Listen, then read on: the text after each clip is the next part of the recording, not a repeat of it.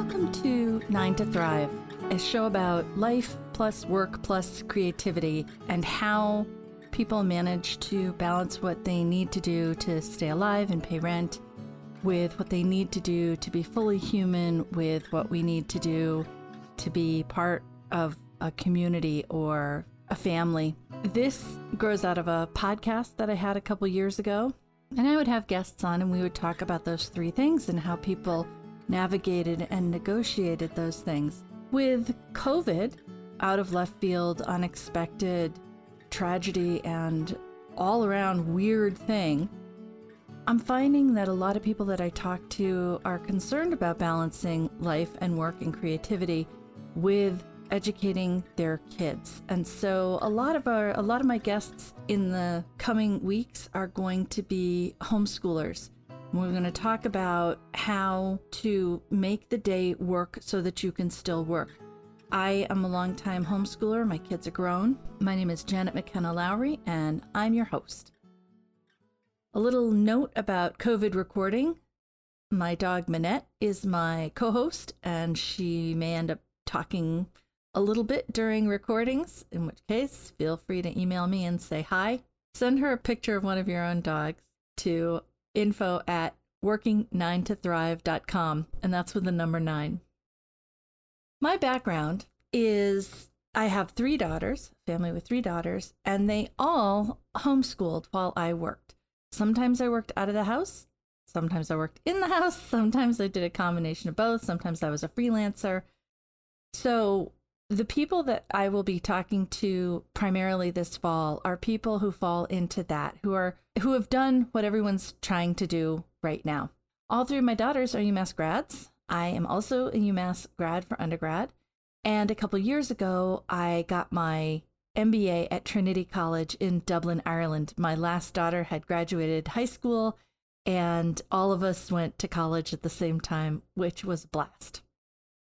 A lot of my philosophy of not just education, but this show has to do with the fact that the skills of business are the skills that I learned homeschooling.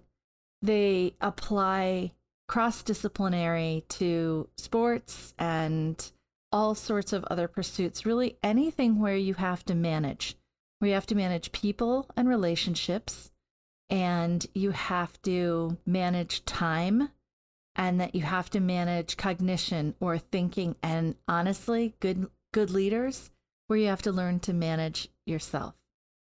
And we're going to be talking a lot about that, even when we're not specifically talking about homeschooling, because that piece of self-leadership and leadership of others, I always want to learn more about it. I think that we have a lot of shortcuts in our world. I think we have a lot of shortcuts in our commercial life, in our political life, and they don't deal with real leadership. And I am really interested in what makes a leader good. But I also want to know what makes someone who is a good leader able to do some things for caring for themselves. And that's the creativity piece. You bring creativity into your leadership, but you bring it into rejuvenating yourself as well. Artists, musicians, people who don't consider themselves artists and musicians because they're not professional artists and musicians. And that's one of my favorite things in the world, and is a practice that I did for many years before it occurred to me that it would be fun to record it. You go to networking, MBA programs are full of them, but lots and lots of industries are full of them. And you go to a conference, you go to networking, and everyone stands around and says, "What do you do?" This is a big thing about just regular grown-up parties, unfortunately. What do you do? What do you do? And the rationale behind that has a lot to do with, how can I peg you as someone useful to me or not useful to me? And are you someone I should admire or ignore? So if you do something that I think makes you a lot of money, maybe you're someone I should connect with. That just turns me off like a plug getting unplugged. And for many, many, many years, I opted out of what I felt was a really shallow careerist way of approaching the world because of that kind of practice. And I was young and had no confidence and struggled with a whole lot of things, but I just opted out. now when I look at this, I ask a different question. And I feel like I now have not just the courage of my convictions, but the curiosity of my convictions. And now I ask people, what do you like to do? So the piece about balancing work and life and creativity is, what do you like to do? And that has also supported my philosophy of homeschooling. What do you like to do? And I have to tell you, everybody can go out and do this for themselves. And I encourage you to.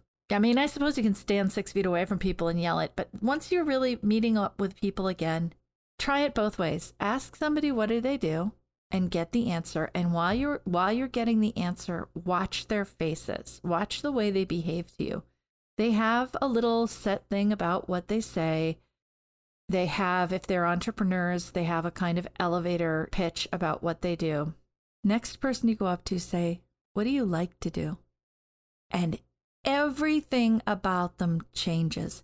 Because even if they're going to give you their elevator pitch, even if they're going to give you a business side of them, they're going to talk about the piece that is so exciting to them. And I don't know about you, I love to be around people who are lighting up. And I'm bored around people who are not. And it is true, I have done this a lot of places. A couple of times, I've gotten someone who was so beat down that they can't remember what they like to do. And that's a little bit of a different conversation. But most people, you will find just radically change in their response to you. And you get into incredibly fun conversations. One of the things that I think about, actually, many years ago, I worked at UMass at the UMass libraries. This is kind of the genesis. This is when I started thinking in these terms. I was already homeschooling my 3 kids, and I had swapped off with their father. And so we had just changed how we did some of our hours, which we'll talk a lot more about as this fall goes on, about the flexibility of what I call real homeschooling, but is homeschooling that is not remote schooling or school at home. The flexibility of saying, yeah, I'm going to teach my kids, means that you can do a lot of this switching off of schedules. We'll talk about that under time management. But when I worked at the library, I worked in the reference department and came to know the reference librarians. At one point, I had actually thought about becoming a reference librarian myself because of how much I love to find things out. And I met these reference librarians. Well, one of the co-heads of the department was a career librarian, and she also drove a bus for PVTA in Northampton. Why? She didn't have to. It's not like it was a poorly paying job or that she had some debt reasons to do it. She did it because the woman likes buses and she's a talented driver. And I just loved that. Another one was a bagpiper on the side, and I mean a bagpiper, a professional musician. And for years, I realized I was watching her march in the giant Holyoke St. Patrick's Day parade, a blonde woman who barely stood 5 feet tall with a massive Scottish bagpipe. This is why I do what I do. I love to talk to people about the things they don't get to talk about enough. I love to talk about the things that make them light up. And I love to help people, because I was like this for so long. I love to help people who have forgotten or never were really able to discover themselves what makes them light up. I love working with people to find those things with them, to be there when they uncover it, to support and create an environment where they do. So that's some of my background. So the skills of management, which I studied academically and lived real time for many, many years as a supervisor, as a subordinate, as a parent, as a homeschooling parent, and as a teacher, which I've also done. These pieces are all about managing relationships and attentiveness and creating a space for people to successfully learn. One of the things I really like about homeschooling is how much it's like college. I do think it's a little odd in our society that we deny young people the opportunity to craft their own educations until they're that age. There's no reason they can't do it earlier. And a lot of times they really like it because after we're out of elementary and high school, even if we work at schools, we rarely have a day like that again where we've been, told what to do, run by a bell and then do it. It's a factory type of day, which is fine, but we rarely do. What we have when we're adults is, most of us, jobs where you have to figure out, along with your team, along with your boss, a shared goal by a certain date and how to get there. And you need to be able to decide what resources you need, whether it's learning, time, assets, what kind of resources do you need to successfully complete this mission? And you do that in a team atmosphere. You talk to your boss, you talked about the constraints, you talk about how much you can get done. That is what most of us do at work as adults. As teachers, we often end up with a pre-existing goal, which is we want these kids or these adults to be able to display a certain amount of mastery. We need to create that learning atmosphere. And in fact, what teachers tend to do is the management piece in spades because they're doing it for 30 kids. And when we homeschool, we're doing it for significantly fewer. So I've given a lot of thought about this for homeschooling because the way that I homeschooled was a very specifically freeing way. I did not unschool. That's a really fun thing that a lot of people do. I've seen it done brilliantly. I've never seen it done poorly, actually. Neglect is a different issue. I have seen families that neglect their kids. I'm not talking about that. I'm talking about homeschooling, which is attentive parents creating a learning atmosphere. And I have seen people do unschooling in which there's no structure at all except that which the kid themselves has taken on. I could not myself do that leap of faith. I have to say, to be fully and totally honest with you, I didn't trust myself enough. And because of that, I didn't trust my kids enough. But I've seen it work and I know it works and it is very cool. Instead, what I did, what I like to call kind of a structured unschooling. When my kids were homeschooling, we did that same premise that teamwork in work or teamwork in college, if it works well, is based on, which is what are the goals that we need to get to by the end of, the semester or the year? How will we get to those? What kind of resources do we need? And a very wise homeschooler who had finished with her kids just as I was starting mine once said, when you are homeschooling elementary kids through the end of elementary school into middle school, you are a manager. And when you are homeschooling them from middle school to the end of high school, you are a consultant. And that is a really good piece of information. And that is true, I believe, whether you are taking on the homeschooling yourself or whether you are shepherding them through the remote schooling or school at home. I won't have a lot to say about schooling at home and remote schooling because philosophically, I don't like them. I know some kids do really well in them. And if that happens, that's great. I could not be happier for you. But it's, first of all, not my experience. And second of all, I have seen the magic of harnessing a kid's deep interest and their motivation, their self-motivation. And I love it so much that I don't advocate for a kind of replicated, you were in school like this and now you'll do it at home in front of Zoom.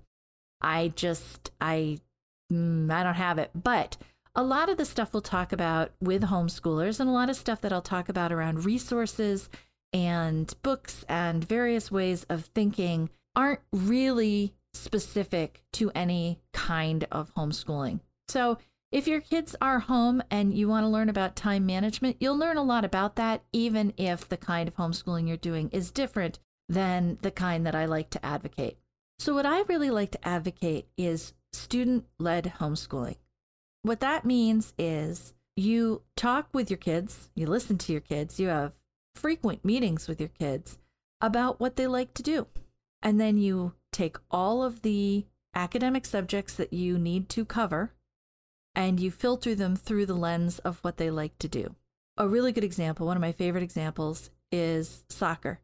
If you've got a kid who loves soccer, then this fall can be a time where they really double down on their training for soccer.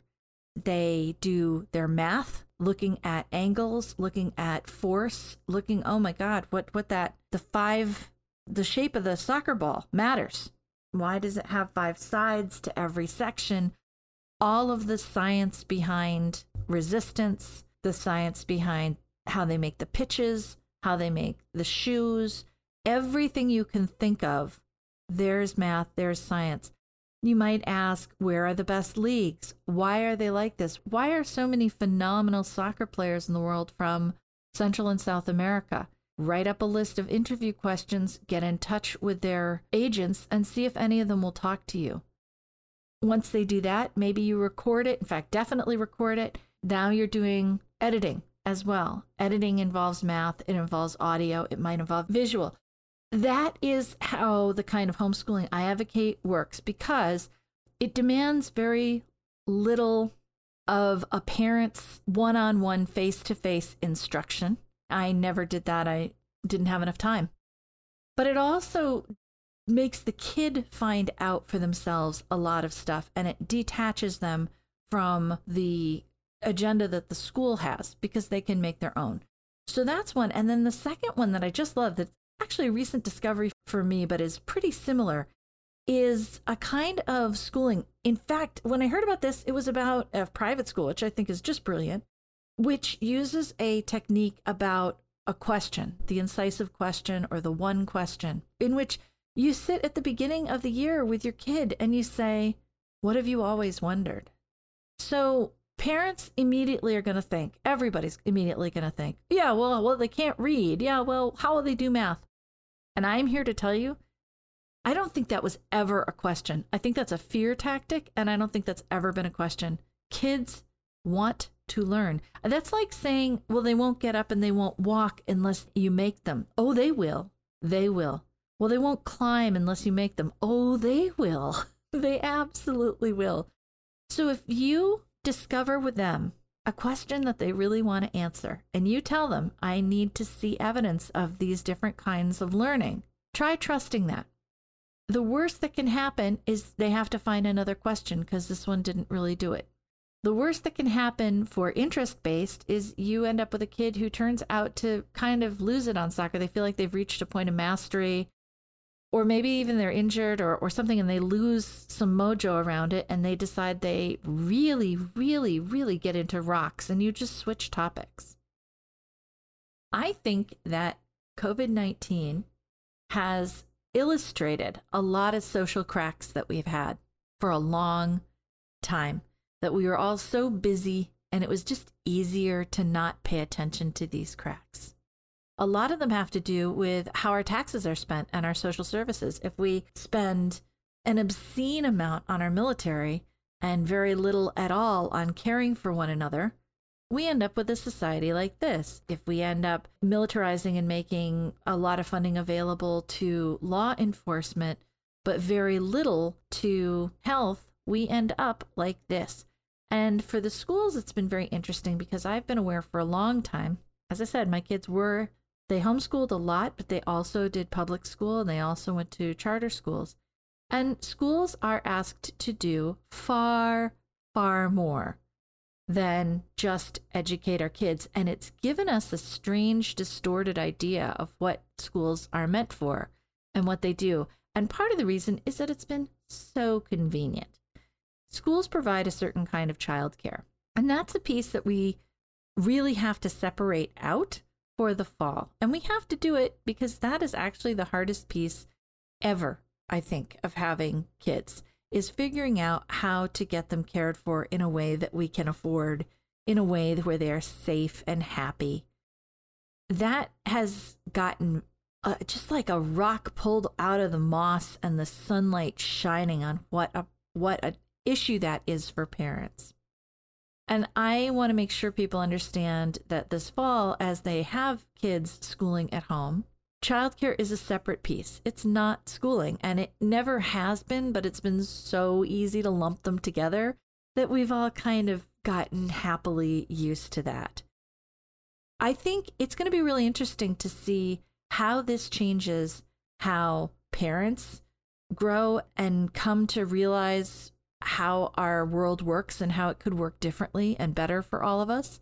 I think it's going to be really interesting to talk to kids about living through this.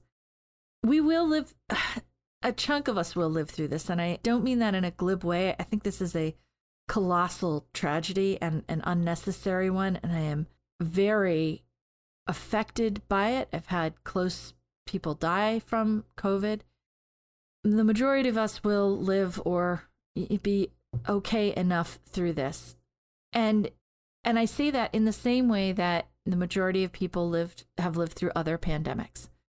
The amount of people lived through the plagues, they lived through the 1918-19, lived through polio.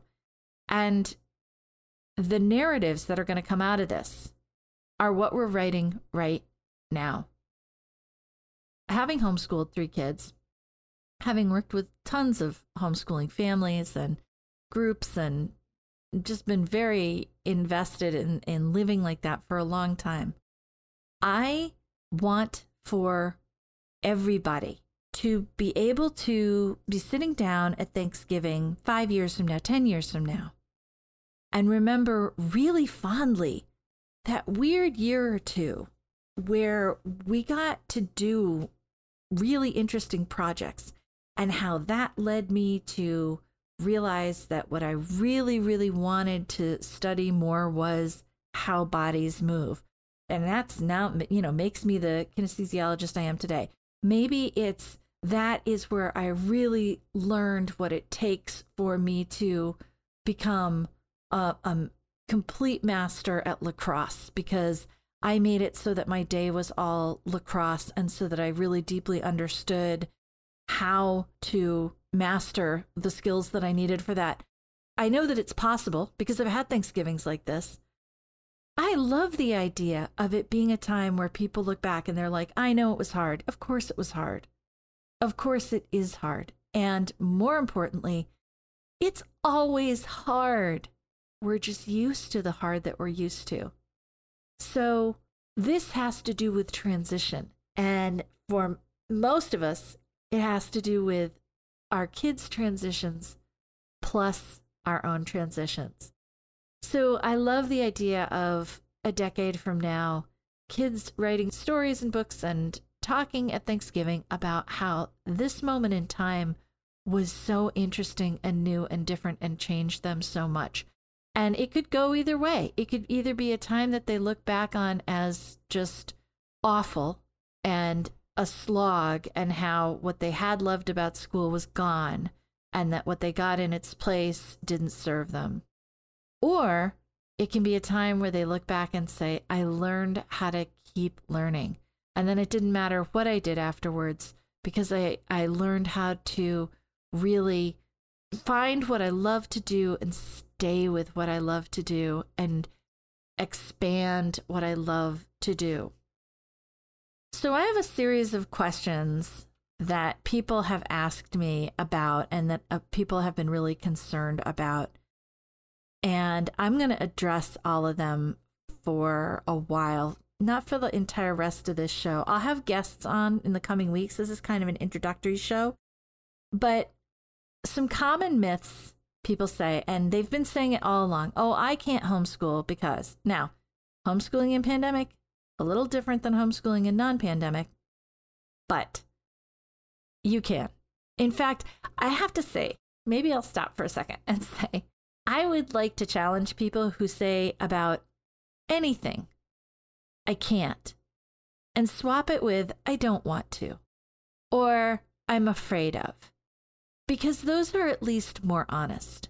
I've heard people say, well, I can't be a doctor because now I'm 40 and I didn't go to med school.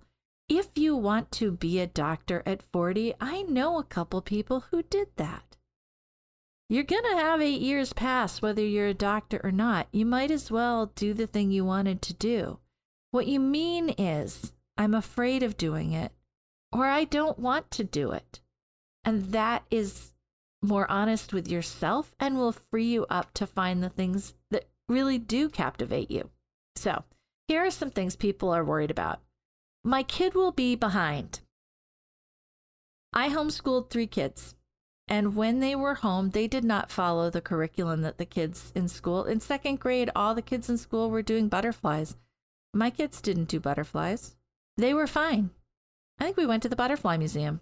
They were fine. They did other stuff.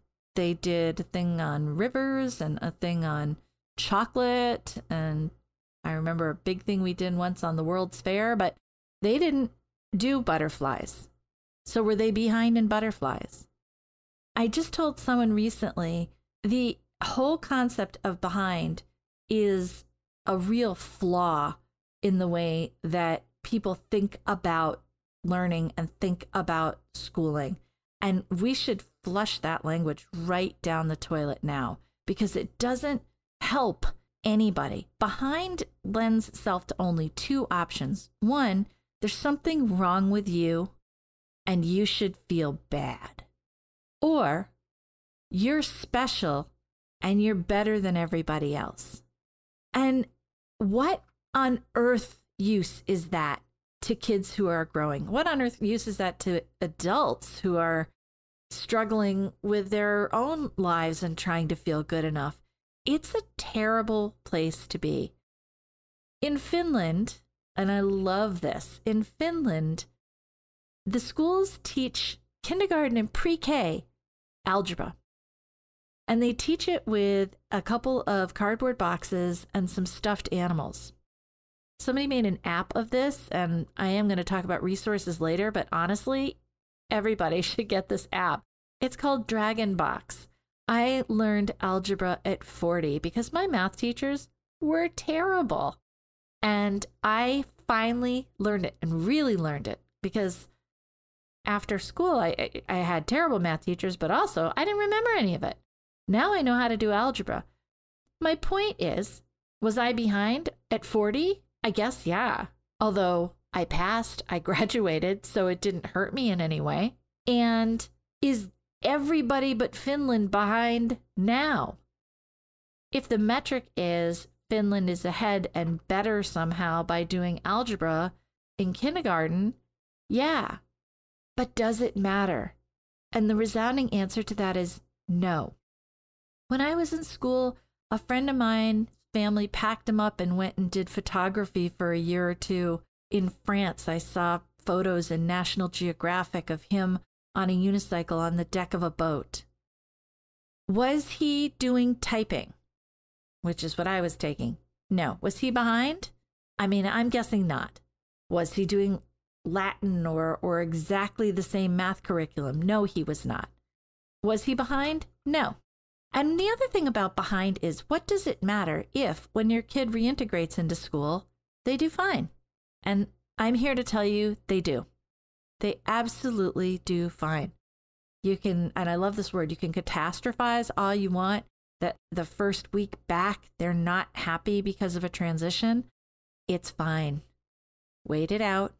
Let it go. They'll be fine. So the other thing about behind is whether mastery of something is hard or easy. We all talk about how hard work is the only way to get anywhere, and I have some questions about that assumption. I took astronomy at UMass. I took it with a guy who was absolutely determined that we should all succeed on basic mastery of the material. And, as I've mentioned, I had terrible math teachers. So I didn't have that sort of basis to do this kind of coursework. And yet I had to take a science class, and this was the one I had to take. So the guy worked with me at his office hours to figure out math concepts so that I could figure out what was being asked for the mastery of the understanding what Astronomy 101 is.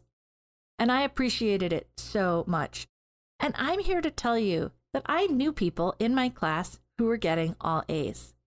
Why? Because it was easy for them, either just because it was something, it was like a topic that was super easy for them or that they had a ton of interest in, and or they had some good background in how to solve this kind of problem, or they had a learning environment that encouraged them rather than just telling them to take a different class.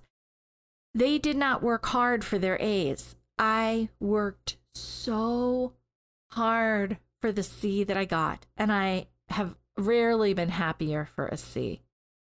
And it doesn't matter. I did clear the C and I graduated. But to me, it kind of does matter when people imply that a student hasn't worked hard enough, or that a student who got an A worked hard. That is not necessarily the case. I'm sure it is the case for some people.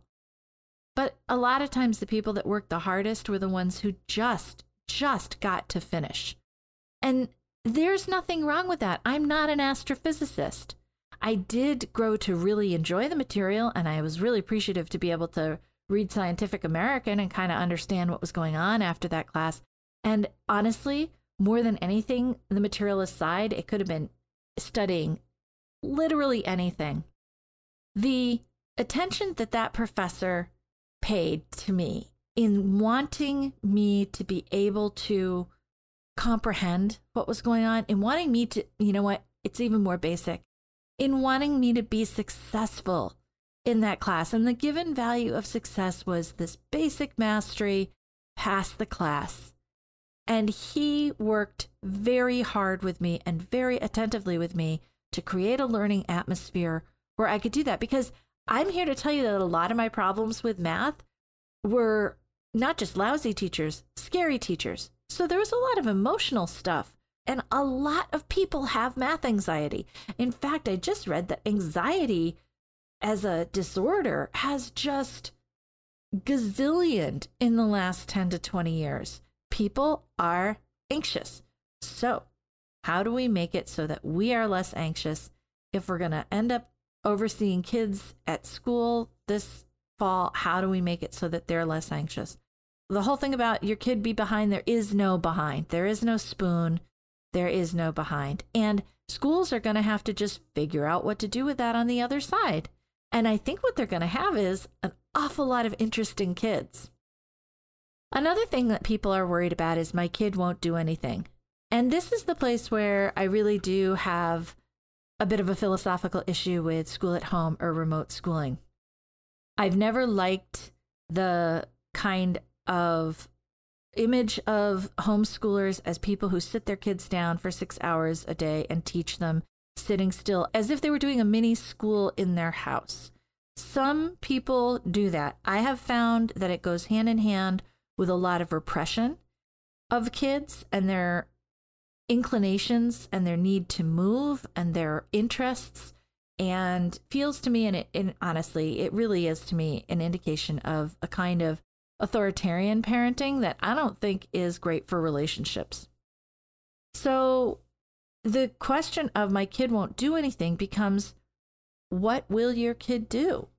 And that becomes that original question. Hey, what do you like to do? If you base the required subjects, so maybe some history, social study, you can look up a list. It's pretty easy to find these lists of the kind of stuff you have to do. And you talk to your kids every week, a couple times a week, about what it is that those shared goals are and what the state requires an educated citizen to be. And then you say, what do you like to do? Let's find a way to get all of these subjects in what you like to do. One of my kids was interested, well, all of my kids were little girls, and they did have an interest in Barbie, and I decided to stop judging them for it, and they had a fine time with them.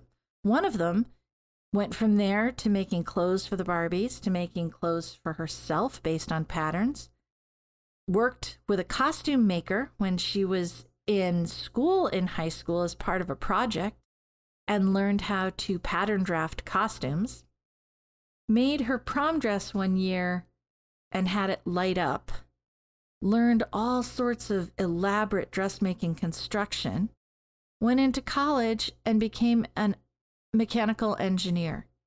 And she talks about that as a pretty straight line from this delighted interest in Barbies to becoming a mechanical engineer. We don't know what our kids will be like. And a lot of times we act as if we do. And I will say this about kids and the concept of my kid won't do anything. I understand that educating your kids at home is a trust exercise. That core belief that your kid won't do anything does them a disservice and is a red flag that your relationship with them, at least in your mind, is not satisfying or healthy. And that's worth sitting with and looking at, because when it is satisfying and healthy, you have the faith because you know to trust them, they will do stuff. And the other thing about this, and I have met parents and I have been related to parents who use the phrase, they won't do anything, or they don't do anything. At one point, I heard someone close to me say they don't read. And what they meant was they won't do what they're told. They won't read what they're told. And if it's possible to talk about creating a healthy learning environment, it's necessary to talk about the opposite. To look at your kids, to look at these people that you're responsible for, and to say to yourself or to them or to think about them that there is something inherently wrong with them or uncooperative with them because they won't do what they're told or they won't read what they're told, is the exact opposite of a learning environment. It has an element of contempt to it, and nobody learns under contempt. Any of us that have had a terrible boss, we know that. You don't learn when someone holds you in contempt. And kids don't learn when someone holds them in contempt. So in that respect, the objection of my kids won't do anything has to be surrounded by, like, right now at this moment, how are we going to problem solve this?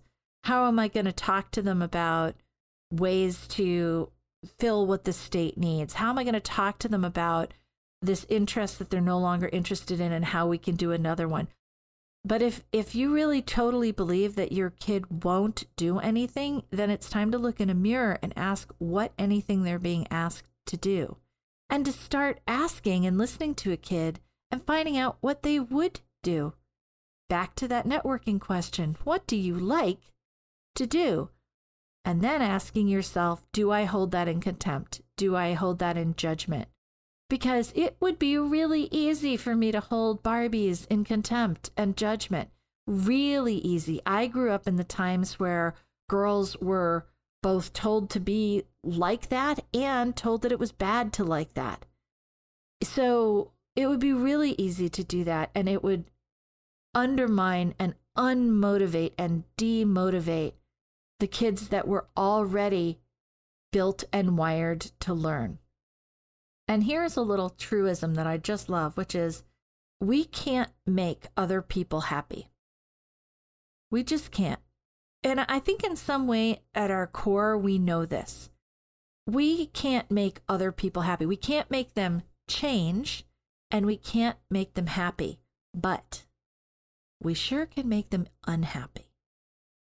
So it is possible to create a home circumstance during this time where the kids are just miserable. I think it's unnecessary, and I hate to see it. I want to see everyone do well. I want to see Thanksgiving be a time where you still do get together and talk about this time instead of I never talk to the kids anymore.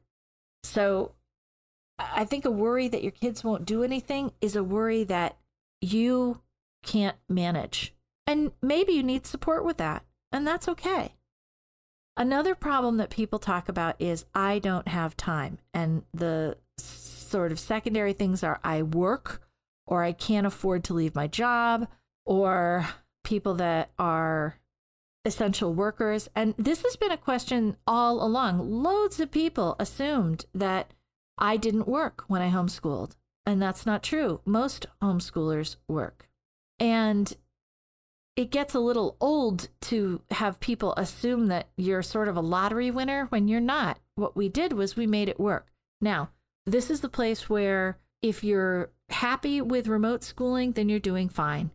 But if you can't balance the time that you need to spend at work with the education that your kid needs to be doing for the next year, then you want to consider real homeschooling, because real homeschooling is incredibly flexible and much easier to work around for the parents and the kids.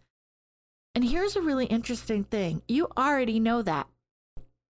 Everybody listening to this podcast already knows people who homeschool, and they already know that it bends around the shape of the adults and the kids' interests. And the reason you know this is because every Olympic athlete that's a teenager that you've ever seen in your life, they are all homeschooled. They do their schooling for a couple hours, then they go to the pool and they work out. Their parents are working around that. Sometimes they're even living with coaches, but they're skating, they're going to the skating rink and they're doing their schooling before, later, but they are doing 8 hours skating. They are not doing 6 hours of schooling. Every Harry Potter movie you've watched, you've seen a huge team of kids that were all homeschooled. Couple at a time, not at the same time. They have a tutor and a trailer, and they do a couple hours. So in general, homeschooling takes about 2 to 3 hours a day. And that 2 to 3 hours is unbelievably flexible. That 2 to 3 hours has to do with your family. When some of my kids were in an opera, they were up very, very late to rehearse, and that's fine. We didn't wake up at 6 to get into school for 8 the next morning. You can go and sleep until 11:30. I got up at 8 and I did a lot of work. And then when they got up, and a couple hours later, and then they did their schooling, and we brought stuff with them to do during, a kid's not on stage the whole time. So we had an entire setup backstage of kids and some projects they were working on. That's how you can bend things around. Now, that has to do with making sure childcare works. Once you get the childcare piece done, then you can figure out when the homeschooling is going to happen. Sometimes your childcare provider will help you with the homeschooling. I just spoke with a couple people that I have to watch my own judgmental views on this, but they had this idea that they would hire a college student to provide childcare and homeschool their kids, remote school at home, their kids, all fall. And I said, that sounds like a complete employee nightmare. There is no way to manage a college student to succeed at that job. Because if you're going to take it out on them that your kids did not in some way not fall behind or whatever, because they were supposed to do this thing. I was a nanny. You could never have paid me enough money to do that. So I think combining those things outside of the convenience of a school, which does combine those things, I think that's a living nightmare. The fact is, if you are doing 2 to 3 hours of schooling a day, by the way, you don't have to do it every day. Maybe you do it all day Saturday and Sunday.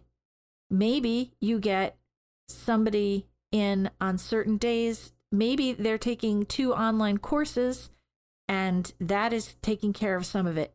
It's incredibly flexible because what you're talking about is mastery of skills and, if not full-on mastery, movement towards mastery of skills. That is the end game for homeschooling. Oh, and I wanted to also say about that whole behind thing. We got to be really careful as we talk about our kids being behind and having to do school at home. There are families, and yours may be one of them, where multiple kids are going to have to use one computer. How are they going to do that if they all have to be in school all day? What if there is internet inaccessibility or limitations? And the idea that we're going to come out of this and start pointing fingers at who's behind and who's not behind, and that our fear is going to talk about this, means there are going to be kids who are made to feel terrible for circumstances way beyond their control. So I'm an advocate for throwing out that language and for saying, okay, you can set up a learning environment where your attention on this kid's academics is the equivalent of 2 to 3 hours per day across a week and a half. Some days you won't feel like doing any of this. And I'm here to tell you, it's fine. Your kids will be fine. There are days when they're in school where they don't learn a darn thing. Every teacher will tell you that. Every experience you had will tell you that. And it's fine. So another problem people have thrown up as a stumbling block is I'm a single parent. Again, if you are afraid of doing homeschooling, if you don't want to, own those. But single parenthood is not a make or break, and plenty of people have done it. And the way they do it, and the secret to this is they have separated out childcare from the homeschooling. And I'm going to have guests on that will tell you how they did that. It's almost like we have to deschool ourselves while we go through this process so that we understand that learning is not the same as school and the hours involved are not the same. If you have a kid who is doing some research, who has a project, let me go back to my soccer kid who's looking at angles and is like, I don't even understand how angles get to work. Okay, well, great. So let's have maybe you get on and do some Khan Academy. Maybe you have a book that you're going to look through and figure out how to do some exercises on how arcs work and angles work. By the way, you as a parent do not need to know this stuff. And we'll talk about that in a second. Maybe that kid needs to go and do some basics. That's fine. And if, as they do it, they get it within 15 minutes, then you don't have to spend 2 hours on a geometry class with them. And they don't have to even finish out an online geometry class as long as they got what they needed. There is value to the basics, and kids want to learn how to learn. So they do learn the basics. And to some extent, you may step in at that point when you are managing your kid and say, you're going to need to know how these things work. And to some extent, and I want to say I did this, I said, I'm afraid that the gaps will make it harder for you to figure out the stuff you need to figure out. So I didn't buy full curriculums, but I did buy math workbooks and say, so let's just kind of get these basics out of the way so that you know how it works.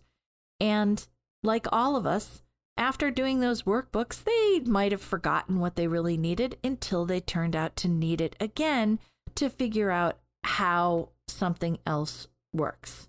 And that's fine. That's how learning works. None of this leaves a kid ignorant. None of this leaves a kid depressed and unwilling to learn. None of this leaves a kid stupid. It just is a different way of structuring learning. So the next thing is people who say, well, I'm no teacher. I'm not a teacher. I didn't get a teaching degree. I don't think I can do this. When you are helping a kid direct their learning in elementary school to middle school, you're a manager. And then middle school to high school, you are a consultant. You do not have to teach the kids anything you do not know. For one thing, you probably didn't teach them how to walk. They wanted to learn how to walk, and you created a supportive atmosphere for them to learn. So your job is to say, okay, let's figure out how you can find the people that you can learn from. Let's figure out how you can find the resources you need to be able to do this job properly. And we've circled right back around to good leadership management techniques. What do you need to be able to do this? What are you missing? Those are what you provide. You might teach if you wanted to. A lot of times what people do, and the childcare puzzle has been brilliant during COVID. It's always hard. It's always been hard as a homeschooler to figure out the childcare piece. But in COVID, so many people are in the same boat that people are getting together as tiny groups or pods or extended families. This is brilliant. When those happen, you can exchange teaching. And that has been a tradition for a lot of homeschoolers, is to figure out with a couple of other families, who's good at this, who's good at that. Would you just run a class with the 3 kids and I will work?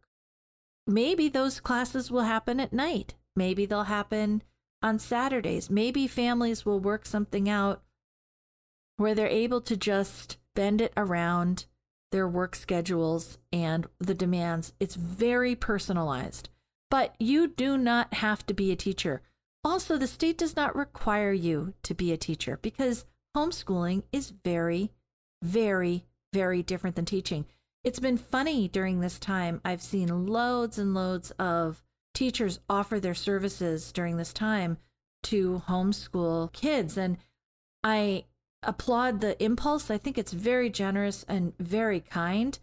But having done it, oh, no way is it the same set of skills. However, if they're able to kind of back off and realize, oh, I am teaching like a college professor teaches, then what they give is going to be very successful. And that's great, but that is it's a very different ask from a middle school teacher or an elementary school teacher. Those are different ways of teaching. And parents who worry that they're not a teacher and can't homeschool their kids, that is a fear. Again, own it. I don't want to, or I'm afraid, because you do not need to be a teacher. Another issue people have is I can't afford it. I homeschooled my kids for very close to free every year. It was in non-pandemic times. The big difference is how many field trips, because I love going places. I love field trips. We took them on Saturdays when I was working at other places, but we can't do that these days. So that piece is out. When I did all those field trips, I did them all for just the gas price because I got passes at the libraries. So I did all of that stuff as cheaply as possible. Your public library can get you untold, unfathomably large resources. You call them and they will meet you outside and they will put it on a table right now, and you are supporting a vital town resource while getting your money's worth out of it. So that's number one. Number two, the internet is amazing. There are so many resources and many of them are free. Coursera courses, yeah, you can pay, but you can also audit them. MIT and Harvard have lectures for free. TED Talks exist. Khan Academy is amazing. So as we close out the hour, I'm going to talk a little bit about some resources and what you can expect the coming episodes to be like. First of all, some homeschooling resources. If you're interested in homeschooling, you can go online and look at AHEM, which is the Association of Home Educators of Massachusetts. You can Google that. And MHLA, the Massachusetts Home Learner Association. I make a special effort to shout out to them because, and I didn't really address this too much in this podcast, but it is important to know that a lot of the resources that you will find on homeschooling are very religious. And my own homeschooling, but also the philosophy of this show is very centered on secular homeschooling. People can be religious. My guests, some of them will practice religions, and that's fine. But I'm not really interested in the ins and outs of religious homeschooling. For one thing, they have an agenda. For another thing, people that want to do it find their way there. And for another thing, they already have a whole corner with lots and lots of stuff. If you're interested in it, you can find them very easily. But I will tell you, if you are not interested in it, if you are in fact worried that they will not welcome you in some way because of a non-traditional family or your own belief practices, it can actually get a little bit off-putting or traumatizing to stumble into those groups and realize what you thought was homeschooling was actually just shorthand for religious indoctrination and homeschooling. So you will never find that here. And AHEM and MHLA are both secular organizations. And if you are searching around, it is worth adding the word secular to your searches if that is something that is important to you. I'm here and my guests are talking to me in order to talk to and reassure and support juggling, ordinary, busy, multitasking families, because that's what we are. And that's what we've been all along. We'll also, in every episode, talk a bit about psychology, brain science, behavioral science, habit management, like figuring out how to do that time management piece, and anything else that kind of comes up around learning and learning as parents. I'm a little bit wistful about the idea of schooling. I will say that I personally grew much, much more as a parent and as a person through homeschooling my kids than I did during those times when I didn't. Now, that's my own particular situation. My jobs at the time were not necessarily personally fulfilling, but I ended up coming out the other side with a radically different idea about how I learned and how I related to people and how I managed my own time and my own ways, my own beliefs, honestly, and the way I saw the world. And on this side of it, it's a much more optimistic and hopeful place. And it's a place where astonishing things happen. And I want that for everybody. I also want you to know it's going to be okay. There's a great traditional saying that is, it's going to be okay in the end. So if it's not okay, then it's not the end. And in a bigger level, it's going to be okay. The kids are going to be okay. In the grand scheme of things, having to be at home and schooling for a year or two is unbelievably small in terms of things that can go wrong in this world. It's going to be okay. If you have any questions about anything that you hear me saying, anything you hear my guests saying, anything that you just wonder, you just wish you knew about any of this challenge that people are going through around work, around juggling life, and around getting the kids educated and finding time for yourself. The creativity piece has to do with being fully yourself. You just reach out to me. I'm at info@working9tothrive.com, and that's with the number 9. And I would be delighted to hear from you. And if you're okay with it, I'll read and answer questions on the air. Take good care, stay well, and I'll talk to you next week. That's it for this week's 9 to Thrive podcast. Be sure to visit working9tothrive.com, that's with the number 9, to access links, info, and to join the conversation. We're on Twitter @9tothrive and Facebook @working9tothrive. Thanks for listening.